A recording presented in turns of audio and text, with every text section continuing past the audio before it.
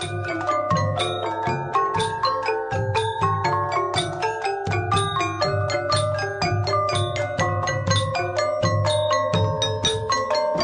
បង្គំព្រះថេរានុថេរៈគ្រប់ព្រះអង្គសូមចម្រើនពរញាតិញោមពុទ្ធបរិស័ទគ្រប់គ្នាក្នុងថ្ងៃនេះយើងលើកយក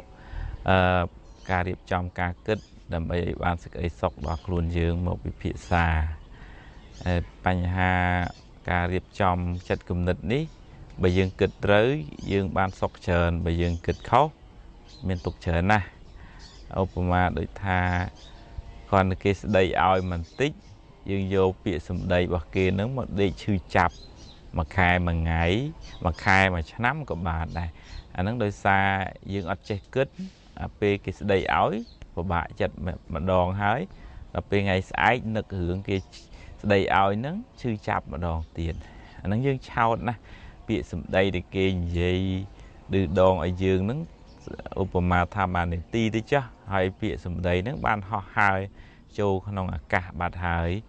បើយើងឲ្យវាហោះហើរទៅបាត់ទៅយើងមិនសូវជាឈឺចាប់ទេប៉ុន្តែមនុស្សយើងហ្នឹងចូលចិត្តចាប់យកអាចំណុចមិនល្អរបស់អ្នកដទៃហ្នឹងមកទុកក្នុងខួរក្បាលរបស់យើងហើយដាក់ជីថែមទឹកទៅឲ្យវាដុះដាលឡើងកាន់តែធំទៅហើយចឹងសេចក្តីទុកហ្នឹងមានច្រើនណាស់បើយើងគ្រាន់តែថារៀនបំភ្លេចទៅពេលខ្លះអតីតកាលដែលមិនល្អខ្លះទុកជាមេរៀនហើយបំភ្លេចចោលទៅហើយយើងគិតពីអនាគតនិងគិតពីការប្រឹងប្រែងក្នុងបច្ចុប្បន្នហ្នឹងល្អមែនតើអញ្ចឹងបាននៅក្នុងផតេករតសូត្រហ្នឹងព្រះអង្គប្រាប់យើងមិនឲ្យអាឡោះអាល័យអតីតទេហើយក៏មិនឲ្យសង្ឃឹមពេកទៅក្នុងអនាគតដែរពីព្រោះអ្នកខ្លះបារម្ភណាស់វាយ៉ាងម៉េចតិចលួយចេះទៅតិចលួយចុះទៅអូតិចប្តីមានស្រីថ្មីទៅតិចលោករកស៊ីខាតទៅដល់អញ្ចឹងវាធ្វើឲ្យស្មុគស្មាញតាំងពីថ្ងៃហ្នឹងទៅហើយយើងមិនមែនថាមិនឲ្យមានការរៀបចំផែនការសម្រាប់ថ្ងៃស្អែកទេយើងរៀបចំផែនការ A ផែនការ B ប៉ុន្តែកុំឲ្យអត់មានរឿងអីសោះបង្កើតរឿងភ័យរឿងបារម្ភសម្រាប់ខ្លួនឯងធ្វើឲ្យយើងបំផ្លាញសេចក្តីសុខខ្លួនឯងក្នុងថ្ងៃនេះក្នុងបច្ចុប្បន្នហ្នឹងអញ្ចឹងបានមនុស្សភាគច្រើនតាមការស្រាវជ្រាវបង្ហាញឲ្យឃើញថាមនុស្សភាគច្រើនណាស់សឹងតែ 80% ហើយដែលចំណាយពេលខ្លួនឯងរស់នៅក្នុង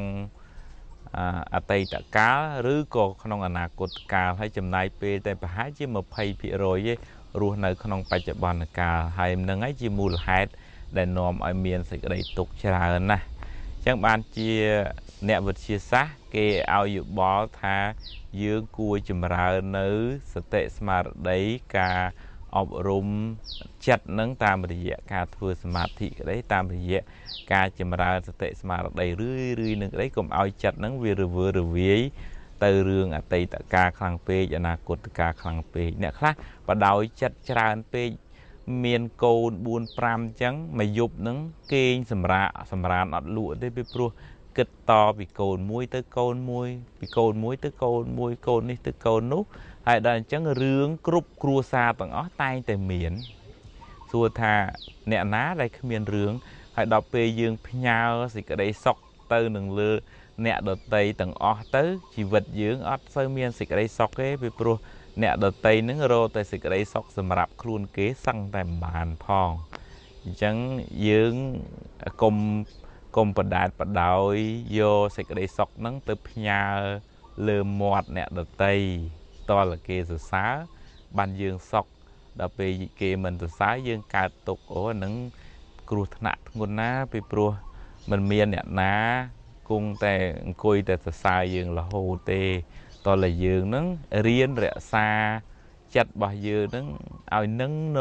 រៀនទទួលសុខទុក្ខសរសើរនិន្ទាមានលៀបអត់យាបអីទាំងអស់ហ្នឹងរៀនទទួលជីវិតទាំងអស់គិតថាវាជារឿងធម្មតានៃជីវិតចឹងទៅសូមប្រគេនពរនិងសូមចម្រើនពរញាតិញោមទាំងអស់សូមបានសេចក្តីសុខរួចផុតចាកទុក្ខសូមអនុមោទនា